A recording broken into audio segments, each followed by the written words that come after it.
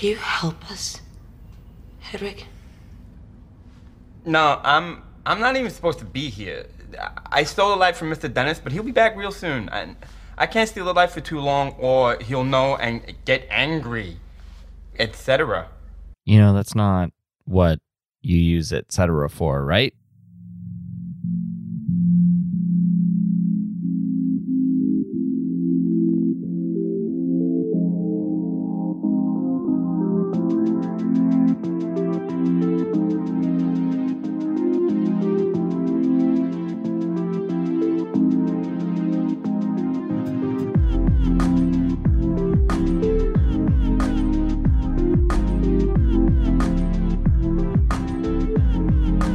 Hey everybody, and welcome to another episode of the Cinema Psych Podcast, the podcast where psychology meets film. I am your host, Dr. Alex Swan, and I am really excited about this episode. I know I say that pretty much every episode, but you know what? I am excited about this one because we are going to be talking about a pretty in-your-face example of psychology hitting you right in the face in a movie. It's a really good one. It's Split with James McAvoy and Anya Taylor-Joy, and some other people, but those are the most people, where James McAvoy puts on the performance of the decade, I want to say, by performing several personalities, identities in a movie by writer-director M. Night Shyamalan. His kind of a return to a tour de force after a series of flops. Like, this one was highly regarded as an interesting look at dissociative identity disorder, formerly called multiple personality disorder, hence the whole title being called Split and all of that. So yeah, it's quite a film to have on the podcast. I've been waiting for a really long time for this one, and my guest host is someone who knows a lot about this, has used it in her courses. So, I mean, strap in for this one. And as always, especially talking about a Shyamalan film, I gotta say, if you have not seen this or the follow-up Shyamalan universe film, Glass, which connects Split and Unbreakable together, I gotta tell you, there are going to be some spoilers ahead. Yeah, that's right. Spoilers are coming your way on this one, because there's no two ways about having to talk about that 24th identity that is coming along for the ride. This is a horror film. It is a thriller, so there is an element there that M. Night wants to give you. But like I said, James McAvoy is so great in it. So great. And so with that, let's jump right into it. My guest host today is Dr. Lyra Stein, an assistant teaching professor at Rutgers University. She teaches classes in abnormal psych, personality psych, research methods, soul beliefs, myths and misconceptions, I always get that wrong, in psychology, and psychological theories in film. That's a very good one to end with, right? In addition to teaching, she is active in mentoring students and introducing them to the scholarly community of Rutgers University and giving them an opportunity to make connections with faculty members outside the classroom. Awesome. Lyra, welcome to the show. Thank you, Alex. It's great to be here. I am happy to have you on. Before we jump into discussing the film, as I do with all of my guest hosts, I wanted to ask you about your just thoughts on film in general, and why do you use film in your teaching, considering that you have a class in psychological theories in film? Well, I am a big film buff, and I think it was about... Favorite kind of people. Yeah. And about 6 years ago, I started a collaboration with a psychiatrist, Dr. Anthony Tobia, and he teaches, his psychiatry residents and medical students through film. And I thought, Nice. what a great idea. So then I started having my students join in. And then I said, you know what? I'm just going to make this a regular thing. We're going to have these extra credit Twitter movie nights. We come in, we watch a full length feature film, a modern film usually. And then we tweet about the psychological concepts that we see. And it really helps my students because usually, they read descriptions of personality and diagnoses, and they don't really get a chance to have it, to see the actual presentation. Yeah. So I agree. Yeah, these were a success. And in 2016, I said, wait a second, why don't I create a course? So I have been teaching the course. Yes. Yeah. Awesome. And you've been doing that since 2016? Since 2017. It took a while to get the class approved because they thought all we were going to do was sit around and watch movies. And, I said, no, this is an actual learning experience for the students. And it was finally approved. Oh, that's awesome. So do you teach it once every year or once every semester? I teach it every semester because it's a very popular class. And I usually have about 400 students who are interested. Oh my gosh, in really? taking If 400's in the... Wow. You've averaged 400 over the past, 6 semesters? 7, yeah. 7, yeah, something like that. Wow. Yeah, I mean, at a large school like Rutgers, I'm honestly not surprised. I'm sure psych is still one of the top majors in the as far as numbers are in the whole university. So that's really, really, really cool. I have I'm actually going to add it to the catalog coming up this year, but I did a test run kind of thing was it last summer? Yeah, it must have been not 2020, not the summer of awfulness. But the previous summer, I got that on the books as a special topics course. So I'm gonna try to get it solidly in the catalog this year. It's a fun class to teach. I enjoy it immensely. If it was the only class I had to teach, oh boy, I'd love it every year. I'd be like watching the same movies over and over again. I love this movie, this class. And, I try to use different movies each semester, depending on students' response. There's some movies students didn't like. I think I try to show at least 20 movies during the semester. So I have a question for you because I have a good one for this. What was one movie recently that they didn't like? They, for some reason, and this is an older movie, they don't like A Beautiful Mind. And really? Okay. Yeah. They got bored.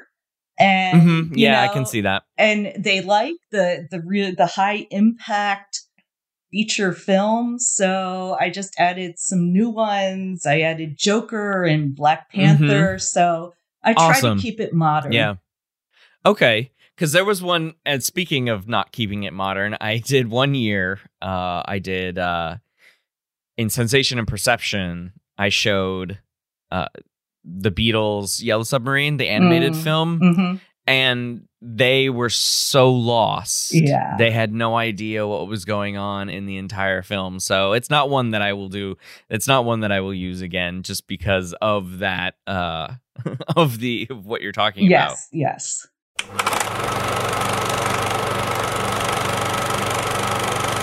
So, Lyra, now that we've discussed, film in general, let's talk about the film that I sort of jazzed up at the beginning of this episode, Split. What was your reason for choosing Split for our discussion? So the purpose of the course was to illustrate psychological concepts. And the film addresses dissociative identity disorder, and students love that. They Gobble it up. love the concept. When I saw Split, I'm thinking there's some accuracies, inaccuracies. This Mhm. would be great for my students. And I have them submit analyses on, what was Mhm. accurate in the film, what was inaccurate. And once I saw it, I said, okay, this is great because there's so much myth surrounding this disorder. And, students come in with their preconceived notions of what they think it is.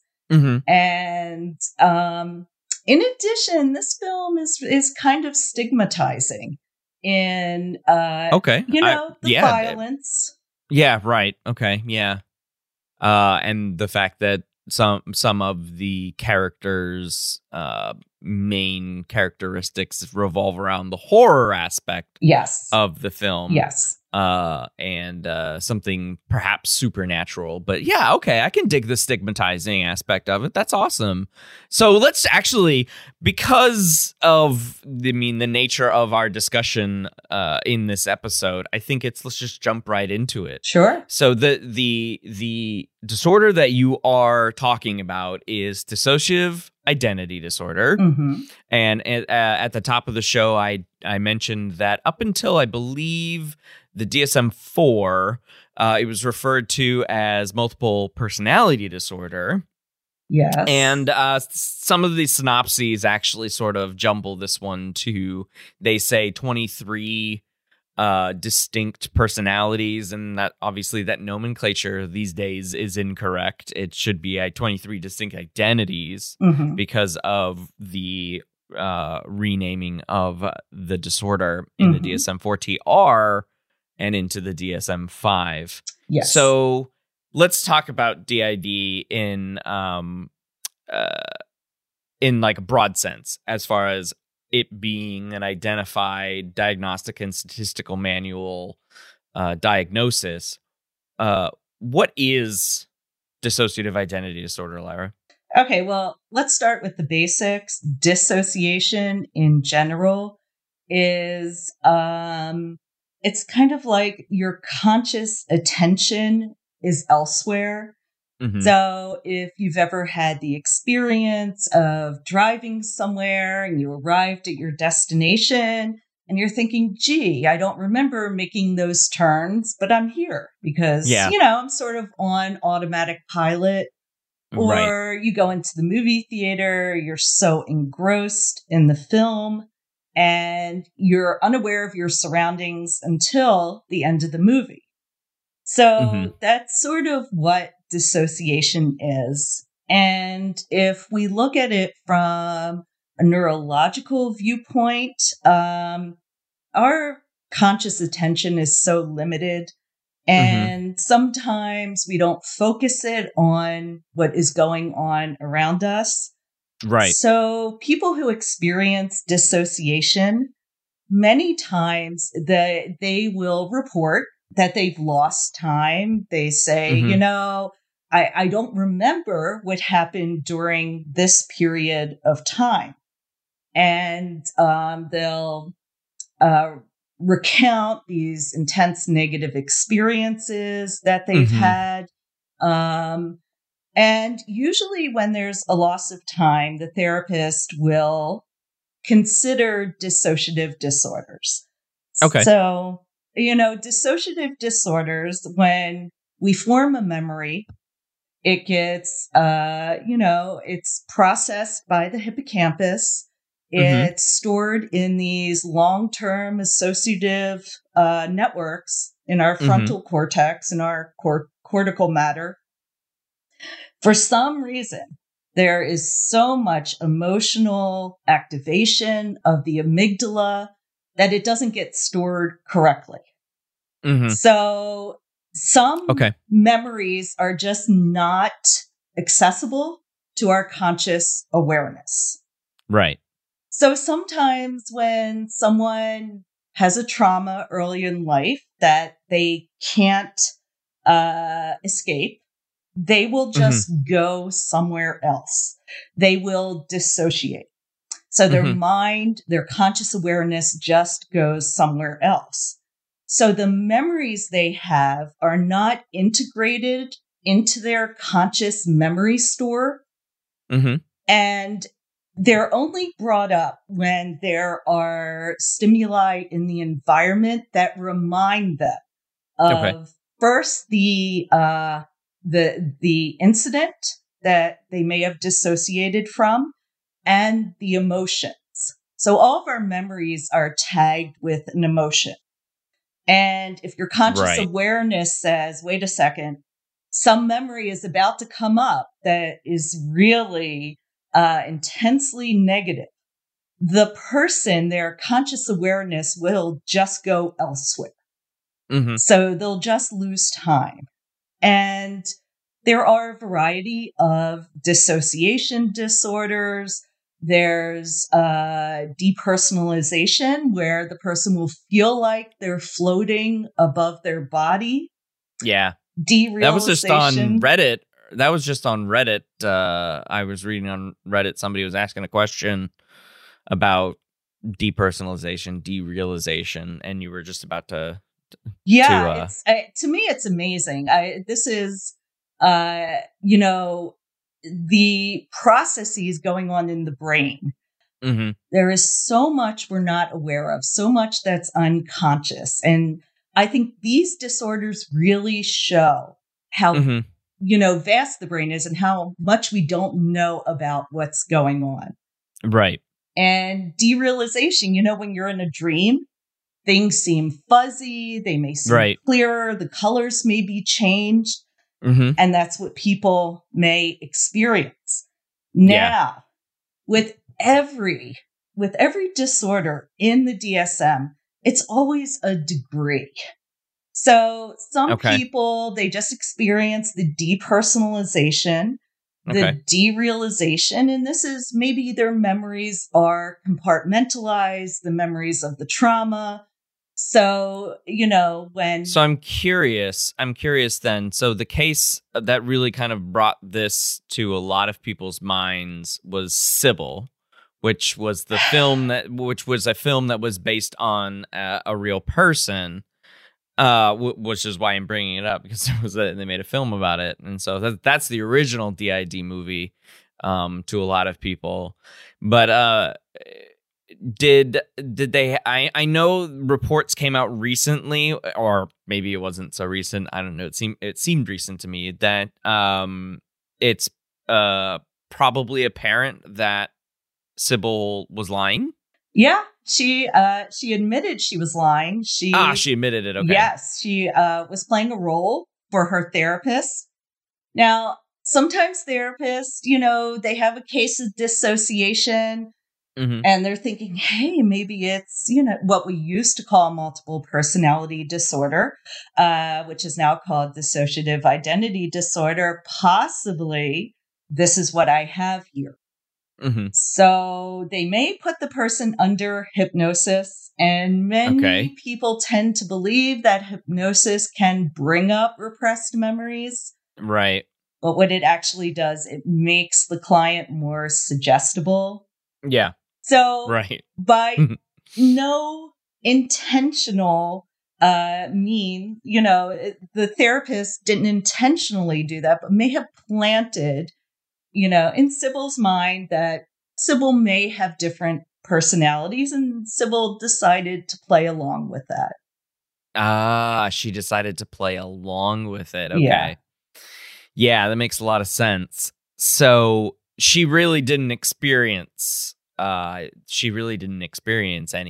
real depersonalization, maybe some compartmentalization for some of the things, but definitely not derealization, I would imagine. So that's a bit of a bummer. Are there any other famous cases of real cases of dissociative identity disorder that have been, I don't know, I wouldn't say verified, but corroborated? That's a really controversial topic, because you have a camp of therapists who believe it's a real thing, and then you have a camp that doesn't.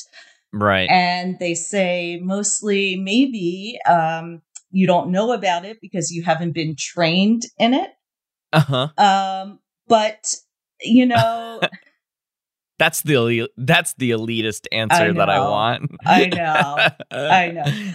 Yeah, you can rationalize anything if you really try. Right.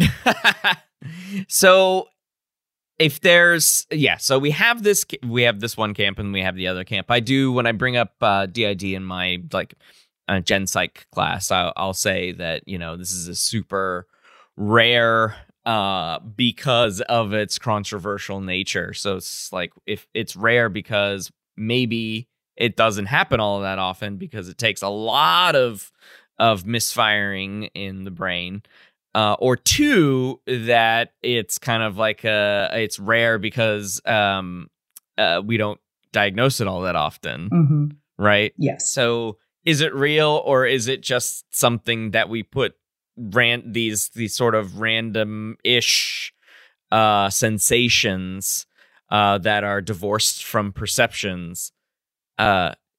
So we put them into a group as opposed to having depressive disorders, which have a kind of related set of correlate symptoms and anxiety disorders and so on.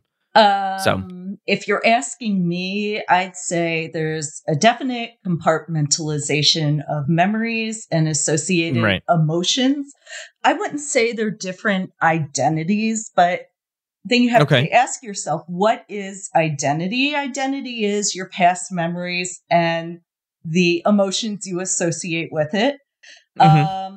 I don't think it's completely separate identities. It's just really different aspects of the person. And it's interesting that the movie is named Split because DID is a complete split of memories. That's how they describe it. I gotcha. Yeah. Okay.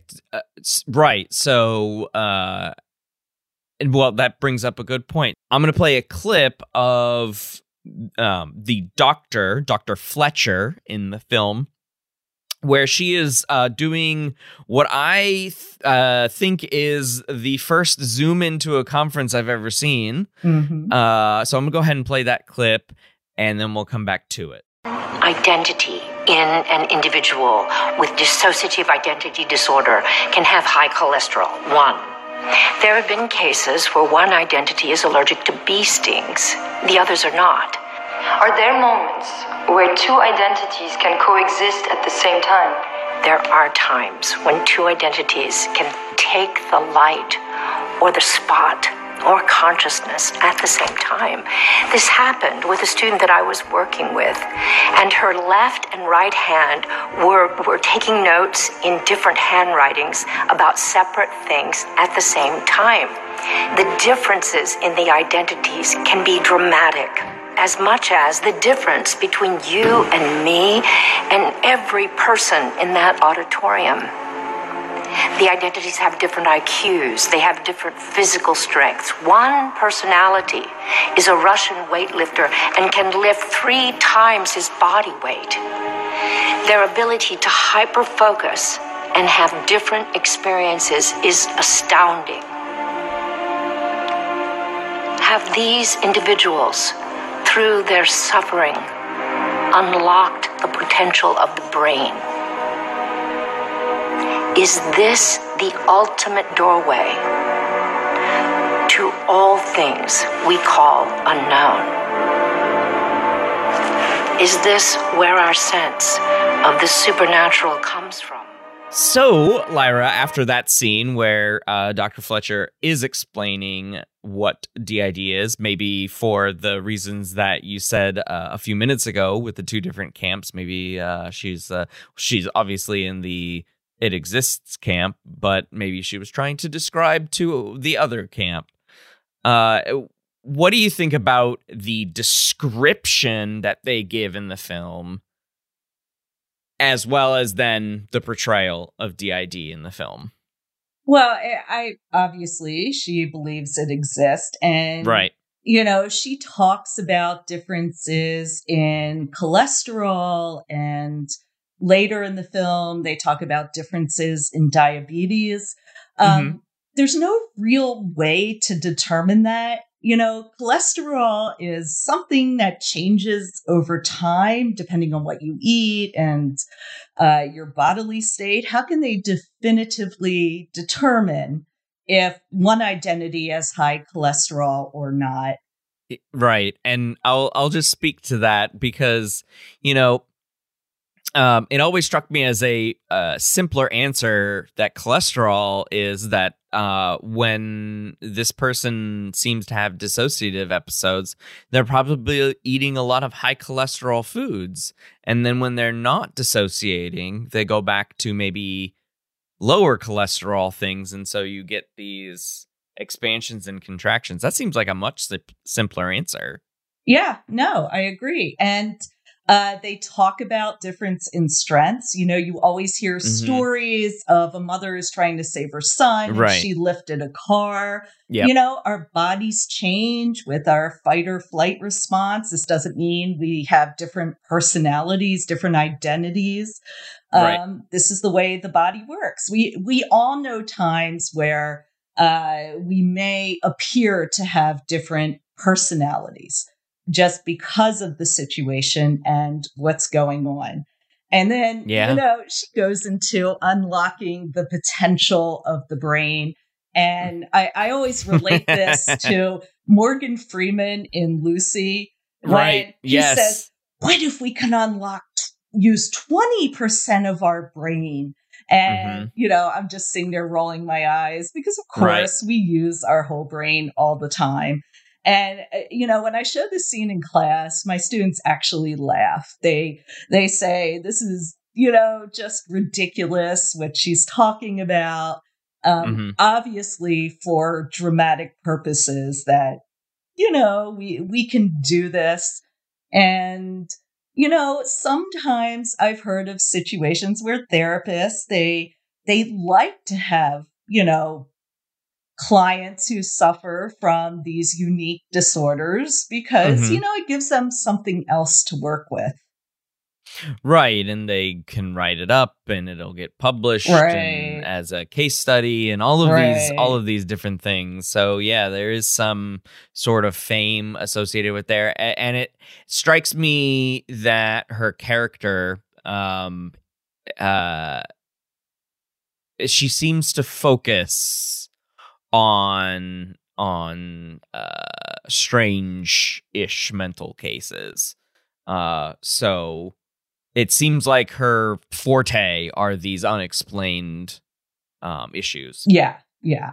And if we're looking at this in terms of accuracy, she has violated so many client therapist boundaries by going to Kevin's house and, not disclosing when she got all those emails from Barry saying, okay, maybe Kevin, as she calls him, needs to be hospitalized, So I use the stereotype of Dr. Wonderful that we tend to see in films, like with Good Will Hunting. The therapist is always involved in your life and outside of the therapeutic relationship. And, that's what she seems overstepping all of these boundaries.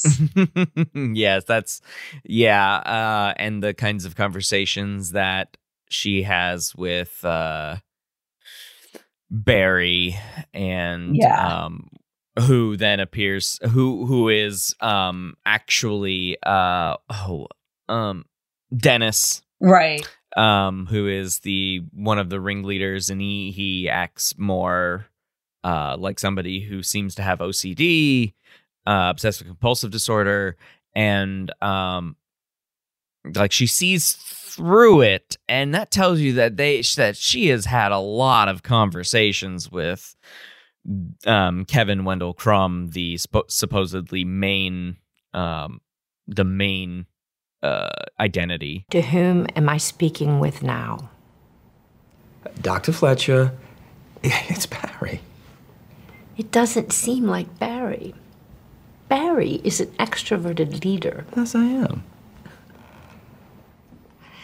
I'm going to take a professional guess based on the description of all 23 identities that live in Kevin's body. that I've gotten from Barry. I think I'm talking to Dennis. I'm encouraged we can finally meet.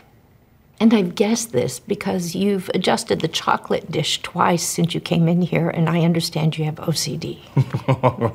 No, I see. Now I see. That's clever.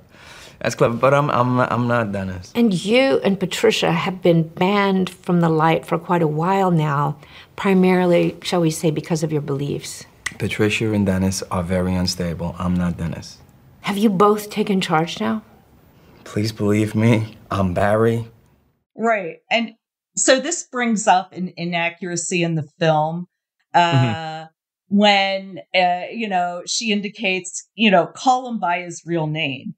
And he sort of is Kevin for a minute. And he says, wait, isn't this 2014? Right. You would think she would have done this before. And he would have memories that are, more recent than 2014. Right. Yeah, because the movie came out in 2017. So, we're assuming that that's the year. Right. And so, what? He was not there? He was right. Apparently not dissociating for 2 or 3 years. Right. Yeah, and, if a therapist was really working with DID, she would try to integrate the personalities, try to bring out Kevin, try to ask him about things, try to reintegrate all of these memories. So the fact that he doesn't have any memory after 2014 is an inaccuracy. Right. And there are a lot of inaccuracies associated with how, even though I do say it's a great performance with how James McAvoy goes in between them. So what are some details about that inaccuracy? So, usually you don't know about these, and I call them different states of memory, but different identities. Sure. Because you're consciously not there. Now, if you're in therapy and the therapist can guide you through this, then you actually know that these are there. But at the end of the movie, you see Kevin looking into the mirror and all of the identities coming in and out very rapidly. That just doesn't happen. It takes a while to make this shift. And there's something in the stimuli in the environment, no matter what it is, that usually brings out an identity, which I call a memory emotional combination.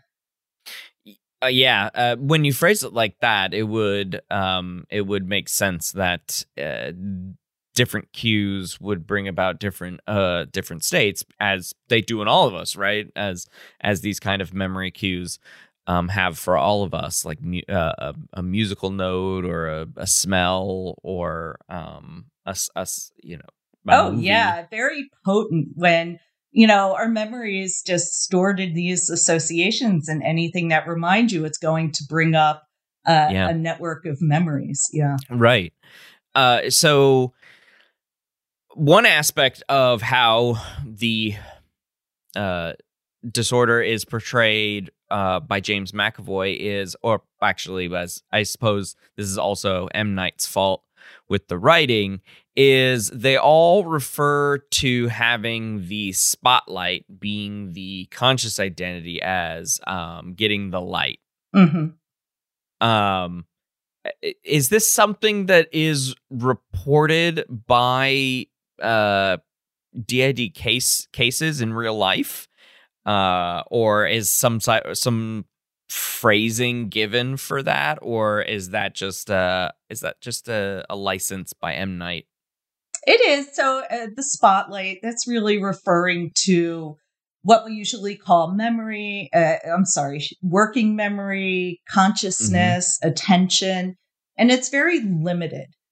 So it makes sense that only if memory is completely split or compartmentalized, that only one compartment of memory would come to consciousness at a time.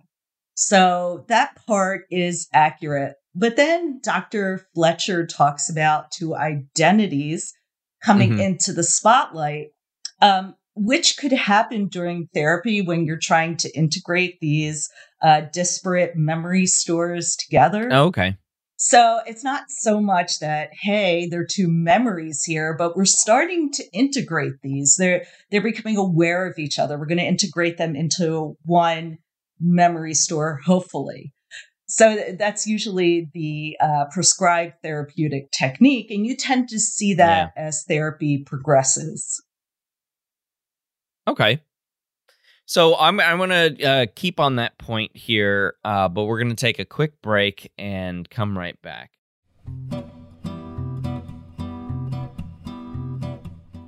Hey, listener. Thanks for sticking around this episode. I hope you're enjoying it.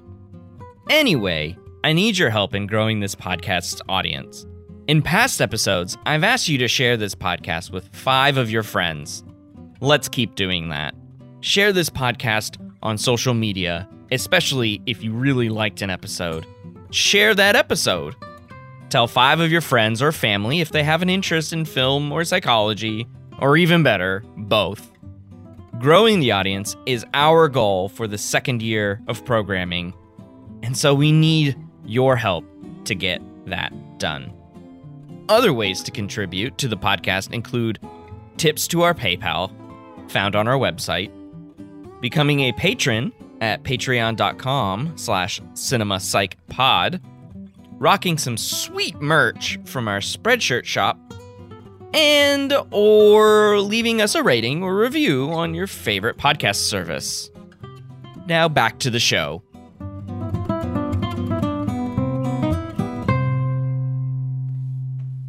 Okay, Lyra, we were talking about the inaccuracies of the movie Split, starring James McAvoy, written by M. Night Shyamalan. You know, the return to some sort of M. Night normalcy.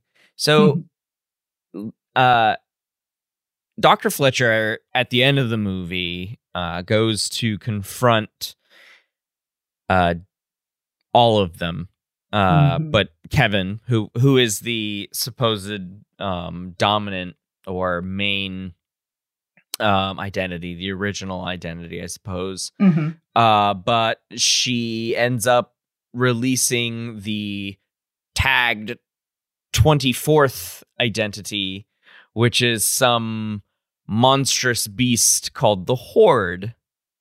What do we make of that? I know this adds some supernatural elements to it, and you know the sort of universe building that he M. Night later did in Glass.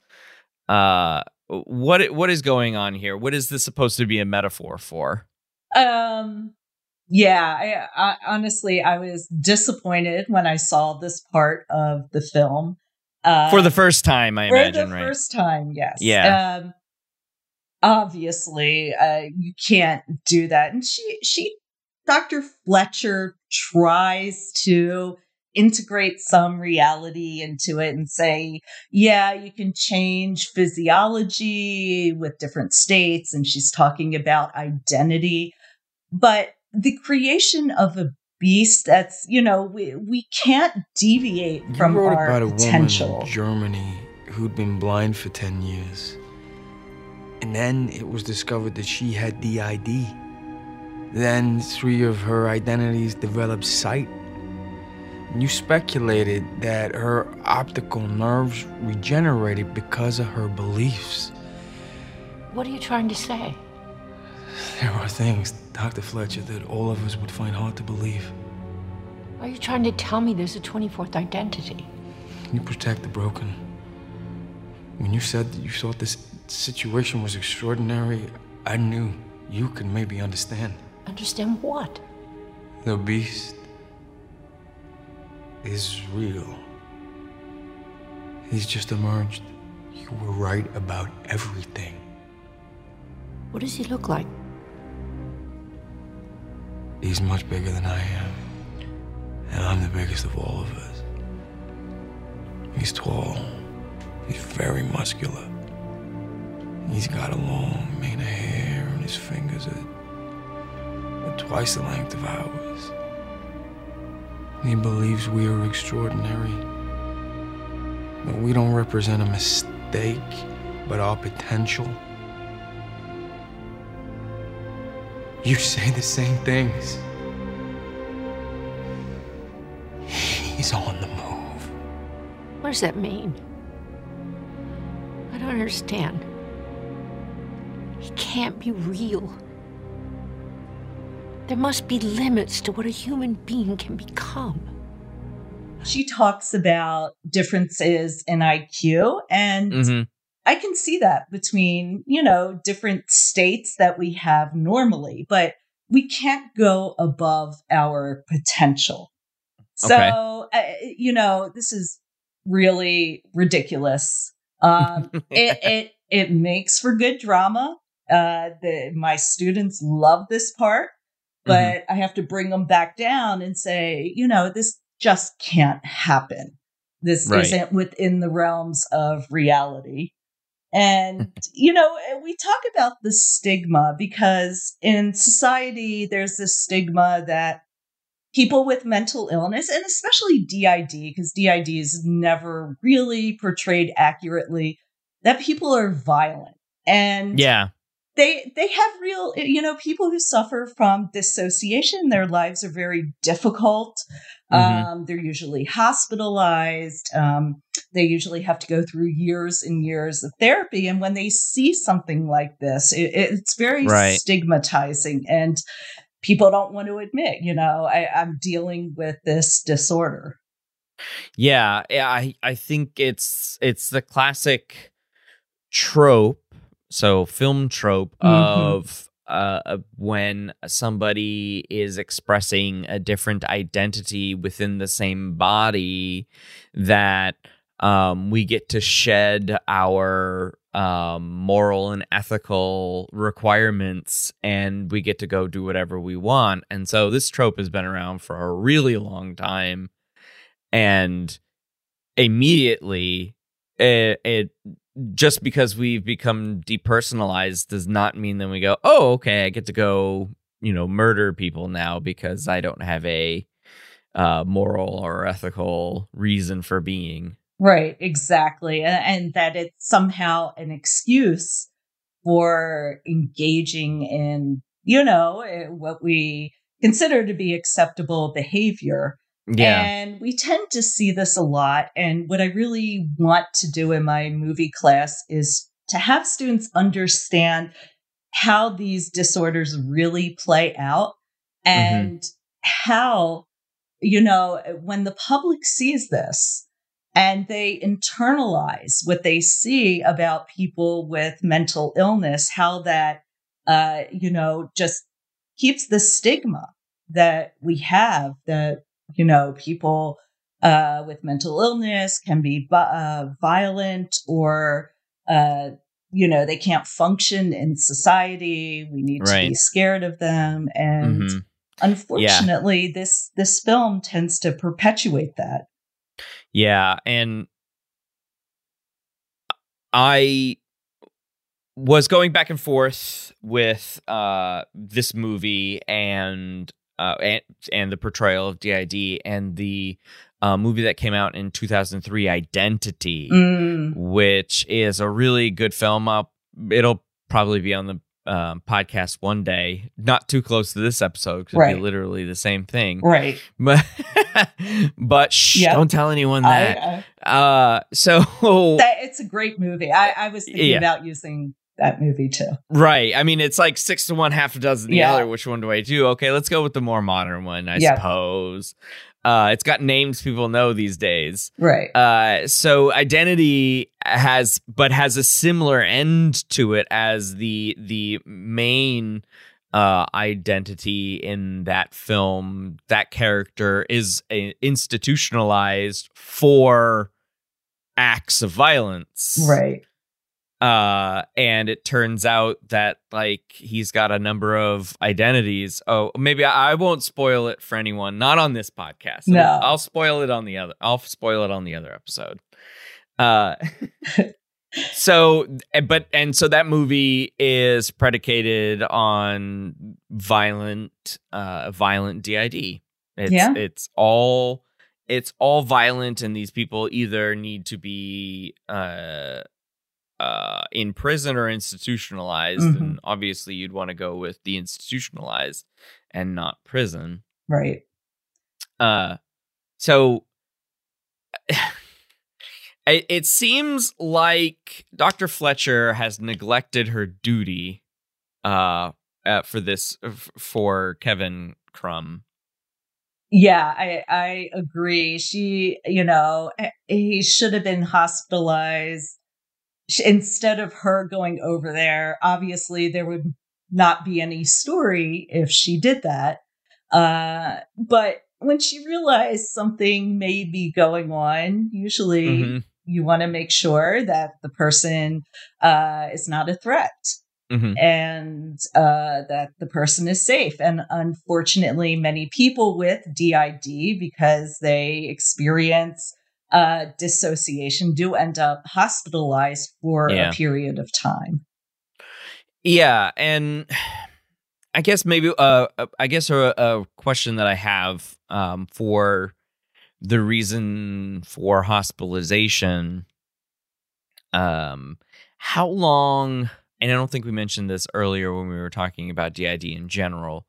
How long are the dissociative episodes? How long have they been reported to last among the average sufferer? Oh, okay. So it varies extensively. I figured. Yeah, it really does. And I'd say it could be with incomplete splitting, I would say maybe a few hours. With complete splitting, it could be days. Days. Yeah, it could be weeks. And what the therapist wants to do is bring up what may have happened in the past. And I know this sounds really Freudian, but we call it abreaction, where the associated memories and emotions come up and the individual can piece them together into a coherent association. And that tends to help with the dissociation. So it depends on how long it takes to recover these. What's interesting is that the person really has to make a choice. So if they've been dissociating, it's usually because of some early trauma. So do they want to continue dissociating? Is it working for them? Usually it doesn't. Or are they going to uncover all of these horrors that happened to them when they were younger that the original person can't recall because they were so horrible? So it's on a case-by-case basis. It depends on the degree of the splitting that they experience. And I would imagine, from a non-clinical perspective, I would imagine not complete splitting seems more common than complete splitting. It is. That's why many people, it's very controversial. Many people don't think DID exists. They think it's just dissociation, and the therapist is interpreting this as DID. And ever since the cases have expanded, and now you have reports of up to 100 different personalities, and it's really confined within the United States and Canada. And it's strange. For example, another westernized culture, such as the United Kingdom, doesn't report as many cases as we do here. So I think, it's part of the therapist saying, well, there's some dissociation going on here. Let's see to what extent the splitting occurs. And they may conclude, based on their professional opinion, that it is DID. Oh, I see. So, I mean, there's a long process, but it is kind of suspect that it's only in North America.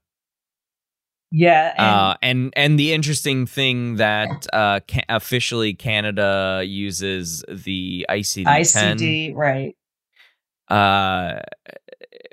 So, I mean, it wouldn't be like this is an American thing. Right. So maybe there's just a lot of spillover in usage. Yeah, there is. You know, the clinicians have to make an assessment based on their knowledge. So it does vary to some extent. Yeah, that's kind of strange.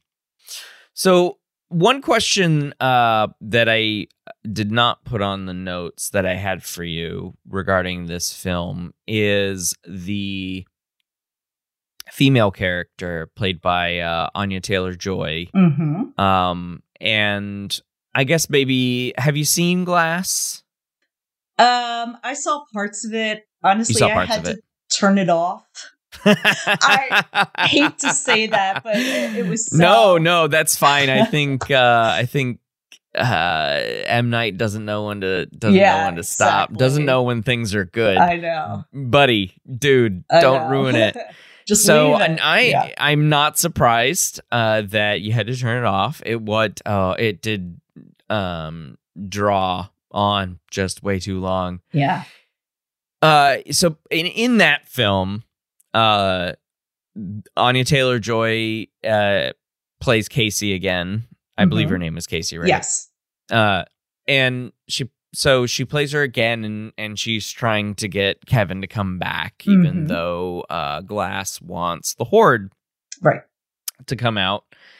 And this carries through their relationship in Split, which happens, I believe, a couple of years prior, something like to the events of the other, or a year maybe, something like that.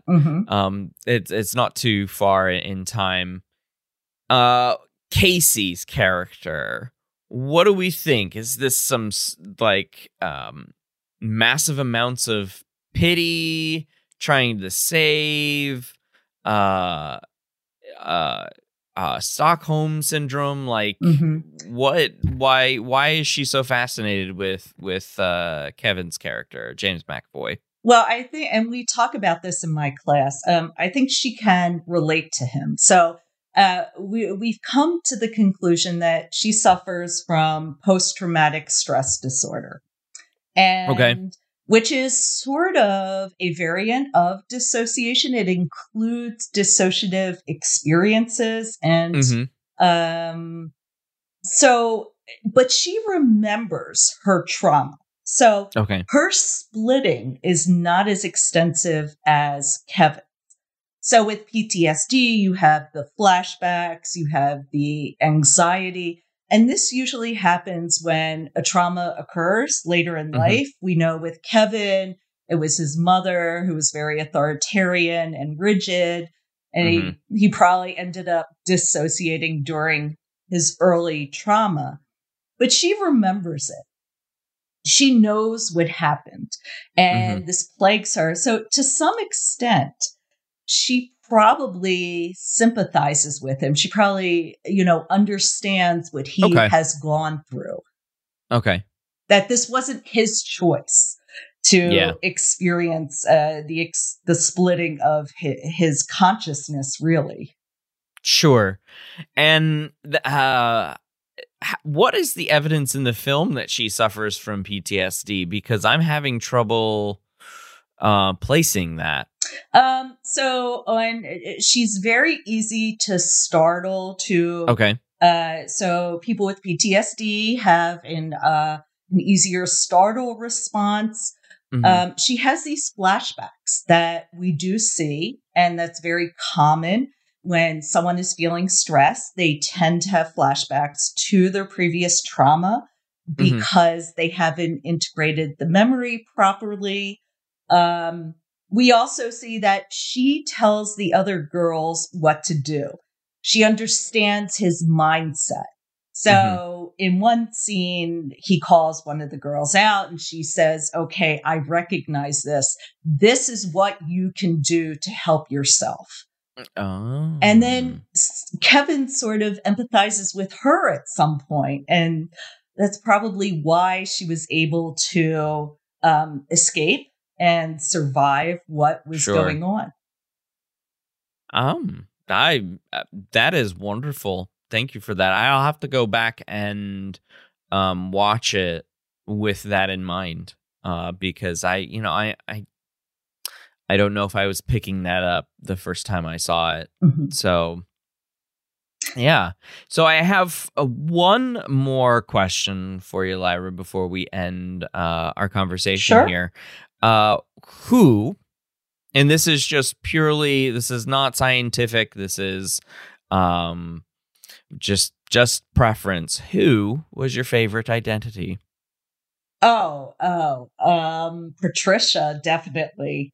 And yes, to me, this was the incarnation of his mother. Sometimes, right. Sure, okay. Right. With the obsessive compulsive disorder, everything has to be perfect. So sometimes you see memories compartmentalized with the authority figure. And that was really my favorite. And I know my students, they always jump. And, when the girls are looking through the peephole and they see, oh, there's someone else out there. Let's try to make noise. So they know we're locked in this room. And it's Kevin dressed as Patricia, with the skirt on. And they're just like, they're appalled. They have no idea what's going on. I'd say it's my favorite part of the film. Yeah, they probably, if the Silence of the Lambs existed in this universe, they probably would have been like, I would much rather put lotion on because at least I know what Buffalo Bill wants from me. Exactly. Yeah. And then they're like, okay, we got to rethink this whole thing.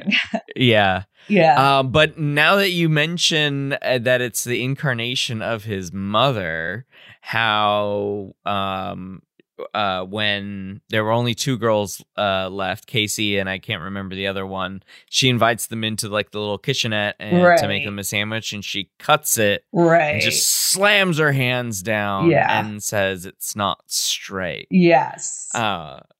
So really gut-wrenching scene, but I totally see it now. Yeah, and usually when you suffer this type of trauma, usually the parental figures are authoritarian and rigid and wants things a certain way. And I have to tell you, I also love Hedwig. And my students love the scene where he brings Casey in and starts dancing. He wants to show off his dancing abilities. Mm-hmm. And, sometimes some memory is compartmentalized as the child who endured the trauma. So you do see different developmental stages. Mm-hmm. That is, there you go. It's another one that I actually didn't catch. I figured that it was the infantile sort of childlike behavior, but I didn't actually connect them all because Dennis might, I guess, be his dad. It could be. We don't know much about his father in this, in the movie. That would be a good idea if M. Night wanted to do a prequel. And I know, what was it? I can't remember the name. It's not Broken. It's, what was the prequel? Unbreakable? Unbreakable, yeah. Yeah. You could do like an in-between Unbreakable and Split. Yeah, that would be, I mean, I don't know if he should because that's true. As he said, right. Let's leave it. Right. Yeah. He doesn't know when to stop an idea sometimes. Right. So that makes sense that it's all connected, and I'm sure it's Dennis is somebody we know. My favorite identity, the Horde notwithstanding, because that would, I mean, a lot of it was like camera trickery, and so James McAvoy got ripped for that role because all he had to do was like buff him out. And they did some camera light and trickery stuff to make him look bigger, but dude was still ripped. So he was. The Horde, excellent. But my favorite identity that has like an identity in the film, it's actually Dennis playing Barry. Oh, yeah. When he's talking to Dr. Fletcher. Mm-hmm. Yeah. And she's like, I don't think you're Barry. Yeah. And then she watches him leaving and notices something with the trash can. Yeah, right. Yeah, that was good. I mean, James McAvoy was great in this movie. Kudos for him being able to portray those different personalities so accurately and having to go back and forth. Yeah, and well done on the consistency. I know probably he shot scenes as one person every day. Right. So it was easier on him, but it still comes through like he's linearly switching identities on point. It's very good. And like some of the other ones that you see when Casey's looking at the computer. Oh yeah. Like there's a really boring professor type. Yep. And the first time I saw it, I identified very hard with that character. Yeah. Because you're like, oh wait, that's me. Oh. So other than I thought that was he did an immaculate job, and I will say that it's a pretty slim cast, but Anya Taylor-Joy was a interesting character. I think she, now that I sort of have internalized the PTSD and sort of connected it with the things that I remember from the film, she did. I think she did a phenomenal job of somebody who was dealing with that, but also very quietly. Like it was a very quietly stated aspect to her character, which is why I missed it. So. Yeah, it was like you could understand what she was going through just by her facial expressions and her demeanor, and the fact that she was a little stronger than the other girls. Like this wasn't something new to her, being in a trauma situation. Yeah, I totally agree with that. Now that I see it, I will have to. I hope it's streaming somewhere because I'll have to watch it again. Maybe if I have it on the background while I'm at work or something. Shh, don't tell anyone I do that.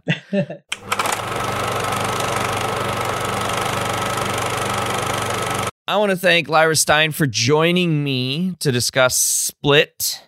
I appreciate your insight on all of the film stuff that I missed. And while we say goodbye, would there be like anything that you'd like to plug? Where can folks find out more about your work? So I have a website that's connected with Rutgers. I'm also on the Society for Teaching of Psychology's Facebook page. If anyone wants to join, a wealth of information, especially since we're teaching virtually now. Yeah. So feel free to join. And I will be hosting the International Twitter Poster Conference, which is coming up soon. Yeah, I'm on that committee too. And that's right. Yes. Yeah. Yes. We will. That's coming up in a month, actually. It is. Yeah. Just a little under a month. So head over to the STP website. I know this. So this is going to go out somewhere around October 12th there, and so you still have time to register. Pre-registering is not required, but go ahead and plug that since we're both on the ITPC committee. Definitely, yes. I think I got that. We want to promote that. So teachpsych.org and find the details on that one. November 1st and 2nd. Woo! Well, thank you again, Lyra. You're welcome. That's going to be it for this episode. Until the next one, thanks for listening.